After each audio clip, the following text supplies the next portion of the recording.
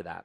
So as we start today, I have a question for you. I always seem to start off with a question, but it kind of helps, in my opinion, it helps us get going here. So my question is this: have you ever lost anything? Okay? Every service always starts to chuckle a little bit at that, like there's some funny story, and I always want to hear what it is, but I think that all of us have been there at some point where we cannot find the TV remote. It's not where it should be. In fact, by itself, it somehow crawled into a crevice of the couch that nobody knew existed. And so you, after months of searching, finally just go and buy a new universal remote, and you come home and there's the old one just sitting out like it never left, right? Or maybe it's like this. You go to the refrigerator and you open it up and there are your car keys, right? On the top shelf. Some of you have been there. You get that. For men, we have this issue where anything that we've been sent to find disappears. But the moment our wife goes to look, it reappears. And I don't know how it works. It's a phenomenon of nature, okay? But there's something in my house, a particular person who will go unnamed, who tends to lose a particular thing, and that is chapstick, okay? Now, you may think, that's no big deal, but you do not understand, okay? I will go and buy a 3-pack of this person's chosen chapstick. I'll open it up. I will hand them one of them. I will turn around and put the other 2 in their box in a cabinet to keep them safe. And by the time I turn back around, that one is gone. It's kind of, you may think I'm exaggerating, but I'm not. Okay, there are times we go on hunts for chapstick around the house. And in 5 minutes, I'll find 5 to 10 chapsticks hiding in different places. We'll pull out a coat that hasn't been used in months and find 5 or 6 chapsticks plotting their revenge for being forgotten in the pocket. Okay? And it's amazing. We celebrate finding lost chapsticks. We also have a major celebration when a chapstick has been used completely. Like, it's not just lost forever. It doesn't get melted in the dryer. It gets used all the way through. We celebrate this. But most of the time when that happens, it's already been lost 2 or 3 times before we get to that point. But some of you are still thinking it's not a big deal, but someday when you have a budget line for just chapstick, you'll understand, okay? I'm at the point now where I pack extra chapsticks in my bag when we leave town because I know it's the only safe place where they will not be lost. And I don't tell this person that I have them until she's already lost one. Oops, I just revealed maybe who it is. Okay, so now, moving on. While lost chapsticks don't really make or break us in the long run, right? There is something else that's been lost in the church, and it has caused the church to suffer, to change, and it's definitely not for the better. And so what we're going to do today, if you have your Bibles with you, open up to Acts chapter 2. We're going to be looking at this section where we see the start of the early church. This is what we know as the day of Pentecost. Now, if you don't understand what that was, the day of Pentecost was the day that the Jews would gather to celebrate the giving of the law. It was to commemorate the fact that God had given the law to Moses and to his people, his nation of Israel. And so they would celebrate this with a feast. The word Pentecost simply means 50th because it took place 50 days after the Feast of First Fruits. If you go through the Old Testament where God gave the law to the Israelites, you will see these different feasts and festivals that they were required to partake of as part of their worship of God. And so these were in there. So I'm going to give you an overview of this. It's kind of funny and amazing that on the day they were celebrating the giving of the law, God gave them something even greater to celebrate with the giving of the Holy Spirit. It's an awesome thing. But we're going to look at an overview of what's been going on here leading up to the section that I want us to look at. So, just before this, Jesus has ascended into heaven. Okay? He's resurrected. He spends 40 days with his disciples, appearing to them and spending time with them. And then he ascends into heaven, but he promises them this, that coming soon is the Holy Spirit. And it is better that I go and he come. It will be better for you to have the Holy Spirit than for me to just remain here with you. So, there's a group of 120 of these believers that have been gathering together in Jerusalem for about a 10-day prayer time.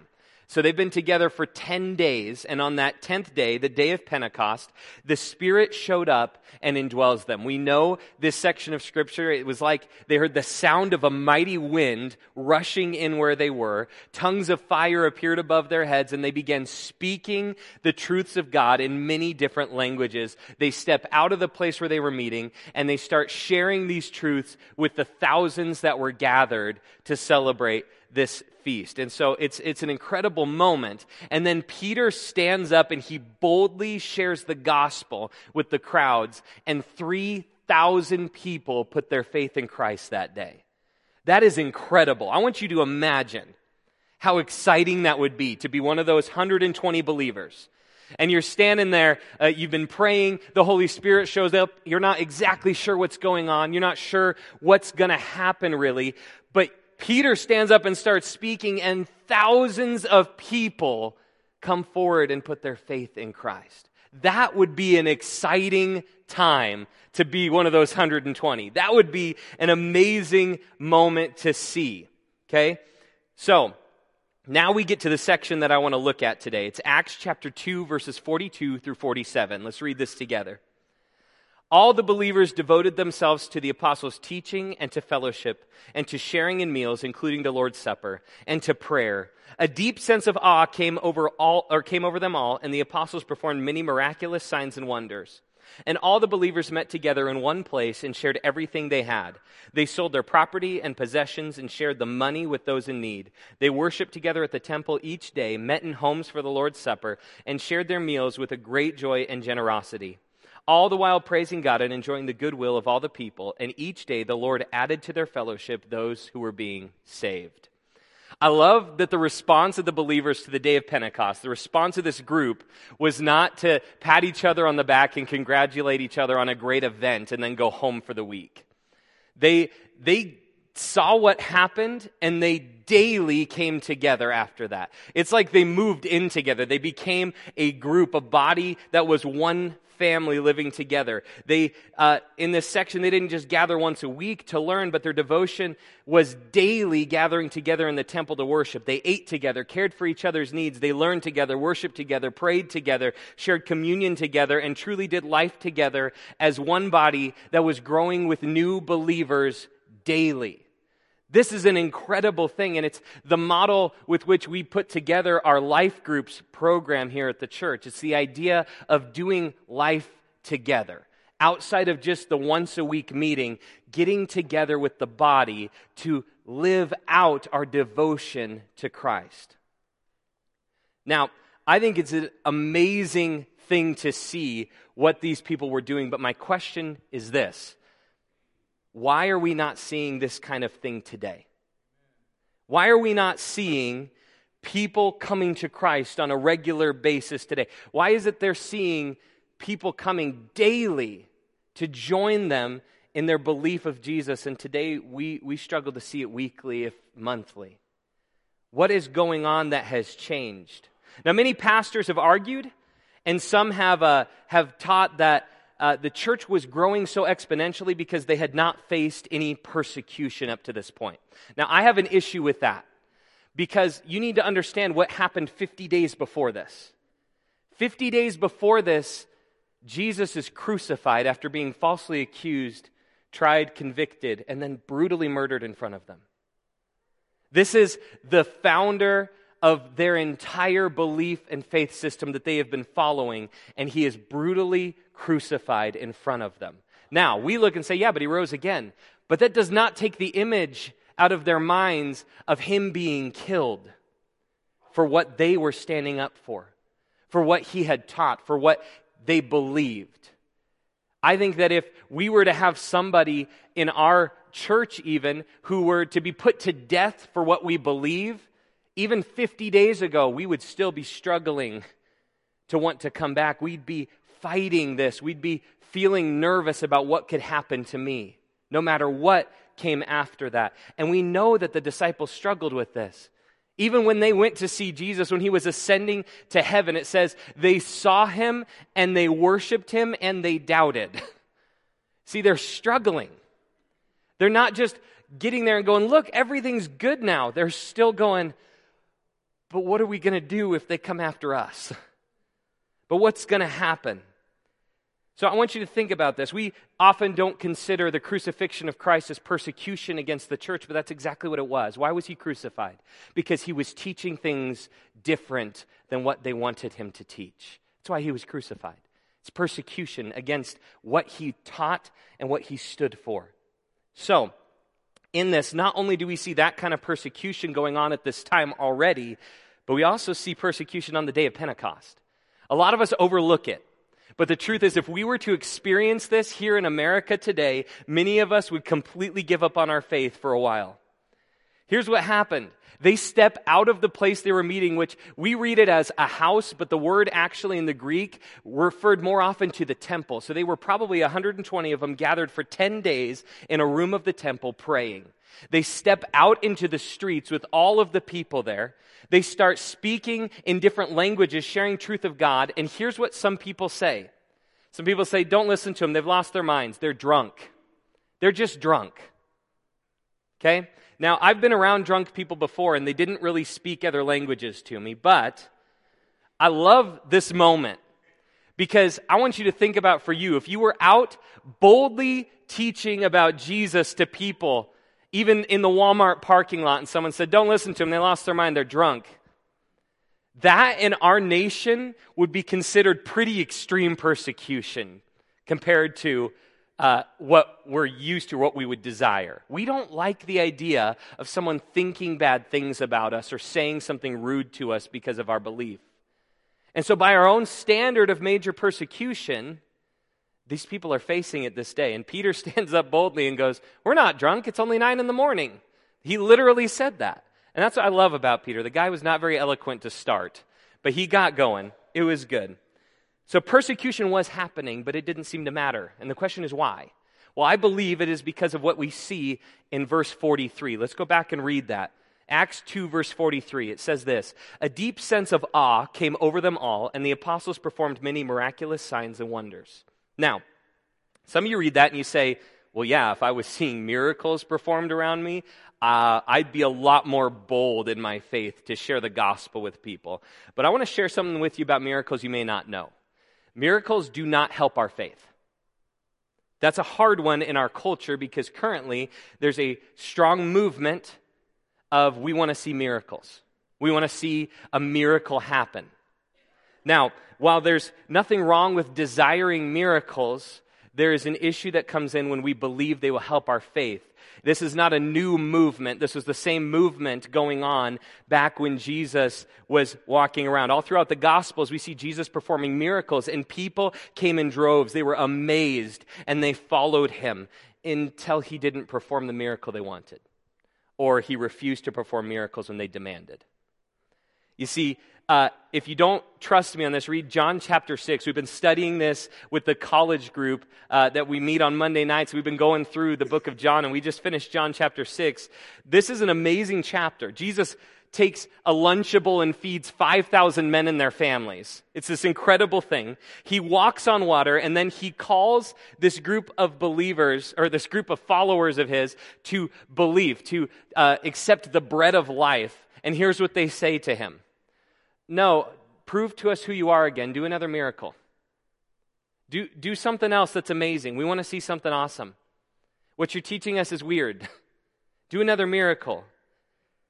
He doesn't give them what they want. Instead, he shares the gospel with them in a really intense but clear way when you listen to it. And what do? They say he's not doing miracles, that's it. And they walk away from him. Now, what you don't know about these people, maybe from the story, is they literally camped out all night waiting for him after he fed them. So these are people that were excited about him. These are people devoted to him. And the moment he didn't perform the miracles, they want nothing to do with him because the miracles do not grow their faith.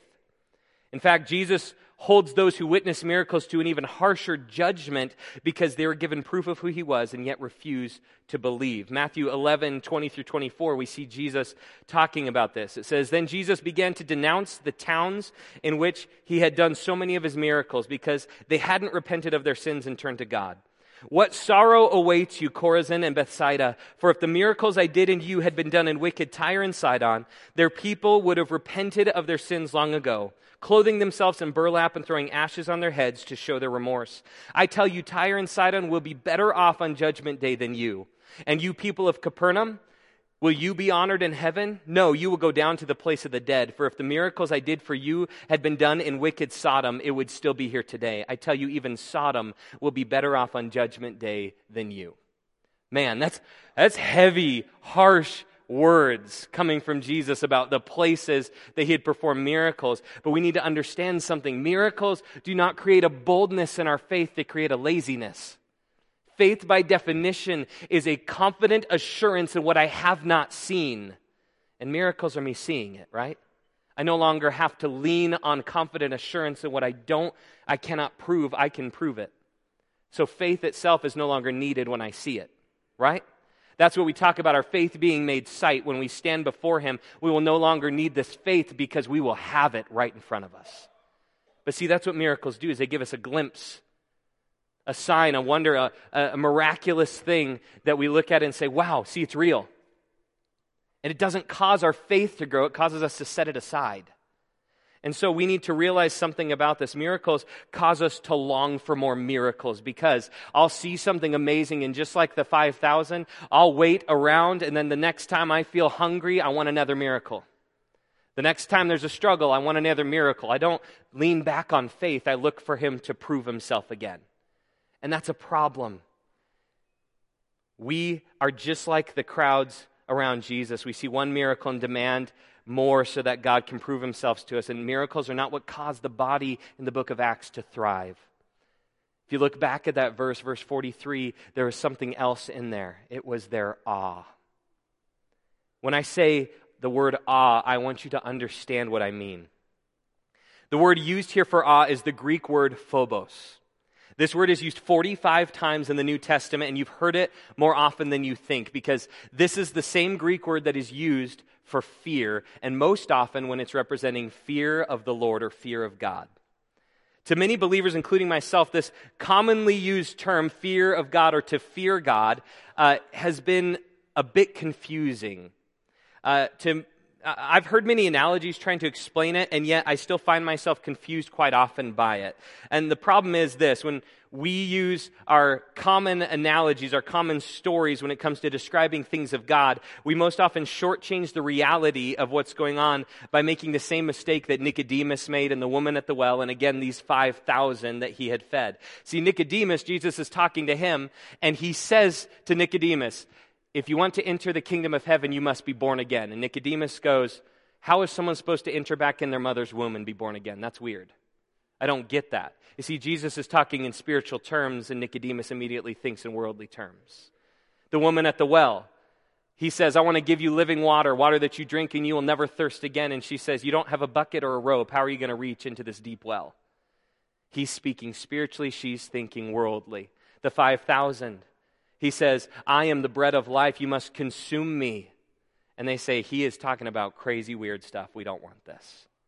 They didn't understand because they were thinking literally, not spiritually. They were thinking of what they could come up with in their human way of thinking, but they weren't understanding that he was talking spiritually. And that's the problem with a lot of our analogies about fear of God, is that they use these worldly terms to try to explain a spiritual thing. I'm going to give you an example here real quick. This is one that I've heard that was explained to me to help me understand fearing God.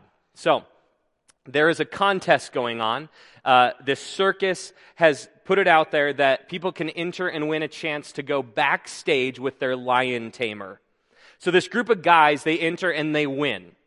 They get to go and they meet up with the lion tamer. He takes them into the tent. They see this incredible beast, this lion in the cage. And they're excited about it. It's an amazing thing to see. They're just in awe of how incredible looking this animal is. And they sit around and he says, you don't have to sit back in the stands. Come stand right up around the cage here. He won't come over to you. Don't worry. Just stand right around the cage. And so they get right up there. The lion tamer goes in. He picks up his chair and his whip, and he starts cracking the whip in the air and yelling out commands, and the lion is doing everything that he tells him to. Now, being guys, They're seeing this man, be very dominant over this animal, and they start getting excited about it. They're cheering for him. They're amazed by how this lion will do what even seems to be kind of embarrassing tricks because this guy just tells him to do it. And they start cheering about the power that man has over this beast. Now the lion tamer finishes his show, and the guys are clapping and cheering for him, and he takes a bow and he says, now I want to show you the same show, but I want to do it from a different perspective. And he goes and he opens the door of the cage and he says, come in here. So the guys, having watched what they just saw, are pretty bold. They start heading in, and the moment, though, they step through that door and realize there is nothing between me and that lion, suddenly they stop cheering. They get really quiet. They don't stand really close. They kind of stand back against the bars, and the lion tamer begins doing his show. The men aren't cheering or clapping. They're not saying much of anything. They're not really even smiling because the moment they stepped in there, they realized something. That lion could kill us all in seconds. The ability that lion has demands my respect when I'm in its presence. And see, that's where we like to go with our idea of fearing God. It's the idea that God deserves our respect. Now, I do agree with that. This is where we get the problem, though. While God is infinitely powerful and deserving of respect, He is also infinitely loving and gracious and merciful and forgiving. So how do I treat a lion with respect? I stay back from it. I don't go near it. I don't poke it with a stick. I definitely do not approach it with confidence. I try to avoid it. And when we see God as a lion, we do the same thing. We stand back. We have this fear that we might agitate him and then he'll attack us. We hide. I look from a distance. I avoid close contact in case he might see my sin and smite me for it. See, the problem with this analogy is it only shows us one side of God. And it draws us to this idea of fear being afraid, a fear-driven respect that is, he can hurt me, so I'm not going anywhere near him. Is what ends up happening. We only see half the character of God. And for someone who doesn't know Jesus, I can understand this kind of fear. But for someone who knows Christ, knows the promises of God through Jesus, there is no need for that. Something should change. It's not that we don't have respect for God, but we need to understand there's a whole side of God that we miss if this is all we see. So we're going to change this. Instead of looking at the idea of fear through human terms, we're going to look at it spiritually. This word phobos is used for both fear and awe interchangeably in a lot of places in the New Testament, and I think that we have made a disconnect that we need to plug back in. We remove this idea of awe from the call to fear God, and because of that, we are missing out on what it looks like to truly be the church. Remember, the early church was filled with awe, and the result of this was people were coming to Christ daily. So again, we need to jump back and figure out the answer to this question. What is awe? The answer, in order to answer that, we have to quickly look at our view of God and moreover, His view of us. Okay? I was listening to a sermon this last week, and the pastor brought up something that I didn't realize I was guilty of until he explained it. I always hate when pastors do that, where they're sharing something, you're like, I didn't know that, and I was better off not knowing that. Now that I know it, I feel guilty. This was one of those moments. And it was this idea of God's disappointment. Most of us have the same view of God, that He's looking down on us with this heartbroken disappointment in our failures and sin. That when we sin, God is really upset and disappointed in us. And that's what He sees. And we read of Jesus' return, and we have this picture in our mind of Him catching us in some embarrassing or shameful act and being very disappointed in us when He gets here. My question is this. Where did that idea come from? It didn't come from Scripture, I'll just tell you that. The idea comes from things like this, where you hear someone say a bad word, and then their mom looks at them and says, do you want Jesus to hear you say that when He comes back? Would you want Jesus to catch you doing that when He gets here?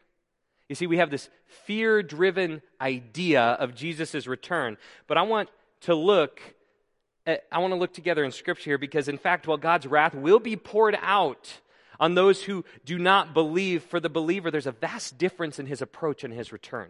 So, Luke chapter 12, verses 35 through 38. It'll be up on the screen. Here's what it says. Be dressed for service and keep your lamps burning as though you were waiting for your master to return from the wedding feast. Then you will be ready to open the door and let him in the moment he arrives and knocks. The servant who are ready and waiting for his return will be rewarded. I tell you the truth, he himself will seat them, put on an apron, and serve them as they sit and eat. He may come in the middle of the night or just before the dawn, but whenever he comes, he will reward the servants who are ready. I want you to think of this for a moment. Okay, Jesus comes back. He gets us all together, takes us to a big banquet table, puts on an apron, and serves us lunch. That kind of sounds weird, doesn't it? It sounds very different than what we like to picture with his return. And yet, Jesus himself just described that. We picture Jesus returning with fire and lightning, right? Coming back and setting fire to the evil of our world. And yet, in this situation, Jesus describes his return much more like your boss inviting you over for a barbecue to celebrate a good quarter, right? It's a very different idea in this. And you may have missed this in verse 36, but it said that we are to be waiting for our master as though he was returning from a wedding feast. And I don't think we understand fully what this means, but I'm going to give you two scenarios to help you understand how we have been viewing it and how he wants us to view it. So here's the first one. Picture with me, if you will, you're sitting at a parent-teacher conference. I hear the students up here going, oh no, don't bring this up. This isn't good. But you're sitting there and your student's teacher is sitting across from you and they're explaining to you, okay, so they've been improving in this area, but we do have a few things to talk about. That's when they always pull out the list and you're going, oh, there's a list. Oh no. Okay. They start going through and they're naming off things that your student has been doing that are either disruptive in the classroom or they're just not really paying attention or they keep getting in trouble for the same thing, and then they get down to it and say, you know what, your student's actually failing in 2 to 3 of our classes, and if they don't improve their grades here quickly, we're going to have to hold them back and make them repeat this year. Okay? Now you, as a parent, you get in the car embarrassed and frustrated, disappointed. You're practicing your we need to work harder speech as you're on your way home, right? You step into the door at your house and you see your student slink down the hallway and quietly close their door behind them, right? Because they know that what they've been trying to hide has finally been exposed and there is wrath coming, right? They know this is going to go on. This is how most of us picture Jesus' return, like he's been sitting around with the angels at a parent-teacher conference. And they're explaining to him, did you see what they did? Let me give you the list. And he's showing up going, oh my gosh, guys, I cannot believe that report I just got about you. This is not okay. You're supposed to be doing better than this. We have this idea he's going to come disappointed. He's heading home, and we have to hide in our rooms from him. But I want you to picture this differently now, because that is not what he described, is it? So let's picture a wedding celebration. Your friends have finally tied the knot, and now everyone has gathered for cake and dancing and pictures. Just joy all around. You celebrate together, and then the couple heads out on their honeymoon amidst all of your cheering as they walk out. Barring some major incident on the way home, you arrive home full of joy, excited, happy. This is how Jesus described his attitude of his return. An attitude of being pleased and full of joy, returning from a wedding feast. That's what he described. This is an amazing thing that we need to wake up and realize. And in our false view of God, we have become blind to the truth that he is looking at us with great joy and pleasure, not with disappointment. God absolutely hates sin, and sin in the life of a believer is an ugly thing that needs to be and will be addressed by God, and we also need to address it now. But God's love for you, his joy in you, his longing for you, that is what he sees when he looks at you, because he looks at you through the lens of Christ. We need to realize that. Jesus took upon himself the wrath of the Father for your sins. And why did he do that? Did he do that because of his great disappointment? Did he say, I'll do their homework to fix it for them? No. He didn't do it out of disappointment. Hebrews 12:2 says this, we do this by keeping our eyes on Jesus, the champion who initiates and perfects our faith. Because of the joy awaiting him, he endured the cross, disregarding its shame. Now he is seated in the place of honor beside God's throne. He took the wrath of God upon himself because of the joy before him. And that is the joy that he finds in getting to bring you home. The joy that he finds when he sees you. That is an incredible thing. And it's time that we stop living our lives in this way of how can I limit his disappointment?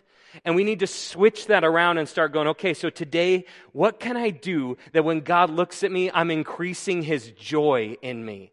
How can I increase his joy in me today? Can you imagine? Can you imagine what your life would look like for a day if you focus completely on what can I do to increase his joy? He talks about you being ready, having the lamps lit and burning. How we do that is by living to increase his joy, not living to hide from his disappointment. We need to flip this around so that we can understand God and why we need to be in awe of him. So now we finally get to it. This question of awe. When you think of God and the fact that he has made a way for you to escape the punishment you deserve in hell, when you think of the fact that he will forgive you endlessly when you confess, and not only forgive you, but cleanse you of all the unrighteousness. When you think of being able to boldly approach his throne of grace with confidence to receive mercy and help in your time of need, all because of what he has done for you. When you think of the fact that he saw you at your worst point, and instead of disappointment, he saw great joy because he knew he could redeem you. When you think of his ability to create the entire universe by just saying a word, when you think of the fact that he knows when every sparrow falls and he sees you as infinitely more important, when you remember his desire for you to be with him, these are the things that should bring us to awe. You see, awe is this almost dumbfounded, speechless amazement that causes us to fall on our faces in adoration. It sucks every word out of your mouth and yet fills your bones with the fire that has to be released in praise. It's an incredible thing, and it's our response to who he is and what he's done. And the problem is we've lost it. We've lost it. I want to close today with a call to arms. There's this battle going on within the church that has to be addressed, and it has been going on for far too long. We need to wake up and fight. We've lost our awe in God, and because of this, we're becoming more and more useless in our attempts to reach our lost world. We need to understand that we find more awe in songs about God, or pastors who speak about God, and events that promote God than we find in God himself. We hear a song and we go, wow, that moved me. Man, that meant something to me. I want to hear that again. And we'll play that song over and over and over again. And sometimes we hear it and we go, wow, I really like the lyrics and what they're saying. But most of the time I like the lyrics because of what they're saying to me, what I gain out of it. A lot of times we hear a song that has got great truths about God and we ignore that side of it because we just like the song because of how it makes me feel.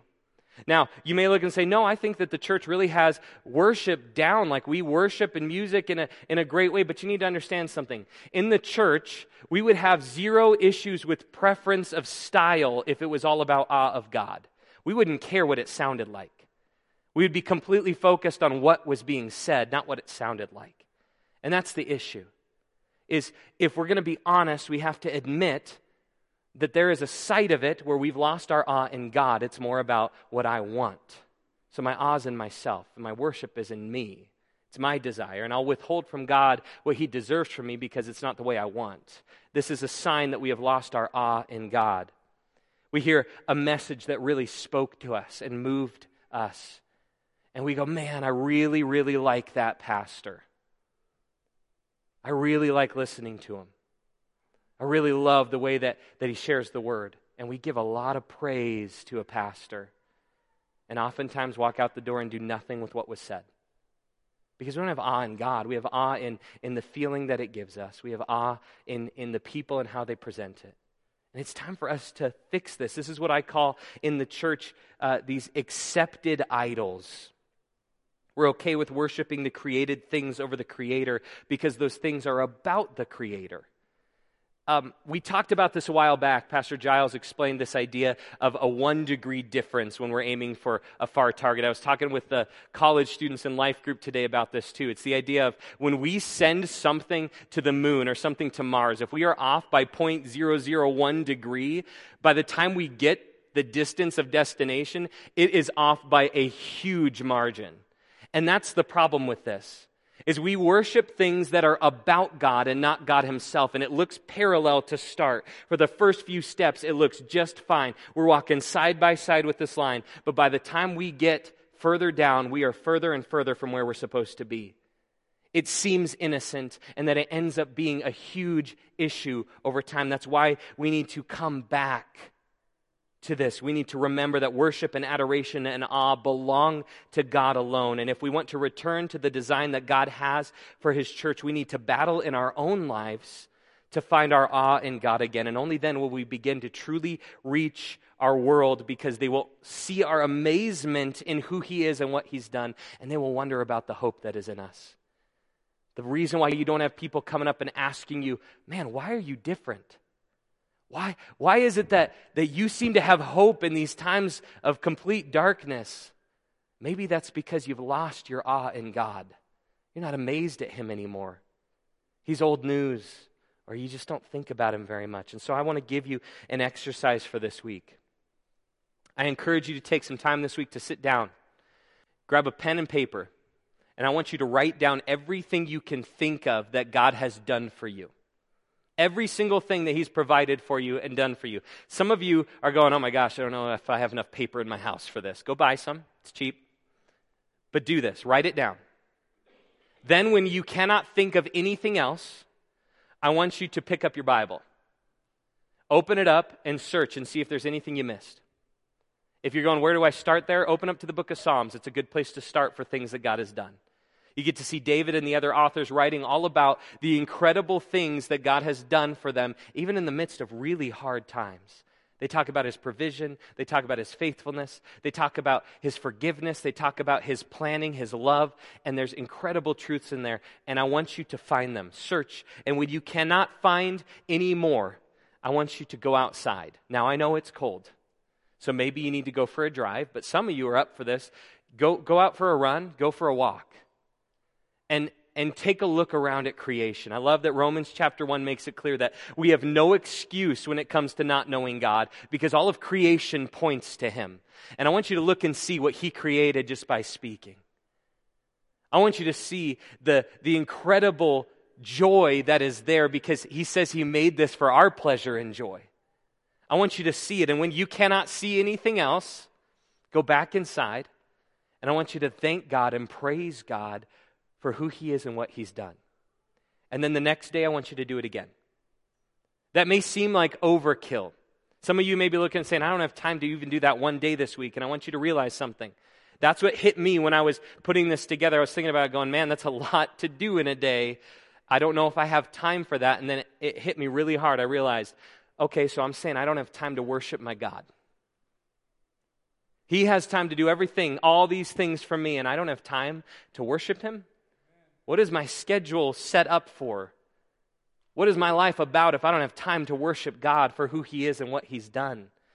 We have to wake up to this. Yesterday I sat down with the worship team before their practice, and I said, okay, we're going to take a couple minutes, write down 1 to 5 things that God has done that are deserving of your awe. And I wrote down mine really fast. I realized, oh my gosh, there's a lot of things. Like I could keep going way beyond 5 and just keep writing these things down. And that's not what really amazed me. In fact, what amazed me actually saddened me. It was the fact that I know all of these things that God has done for me, and I don't think about them every day. I have to sit down and do something to really think about it. I forget these things.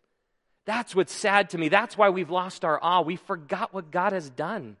We don't remember. We don't take time to remind ourselves. The nation of Israel was told in the Old Testament, hey, keep sharing what God has done so that it does not get forgotten, so that no one forgets what He has done, the amazing things that our God has done for us. Share them.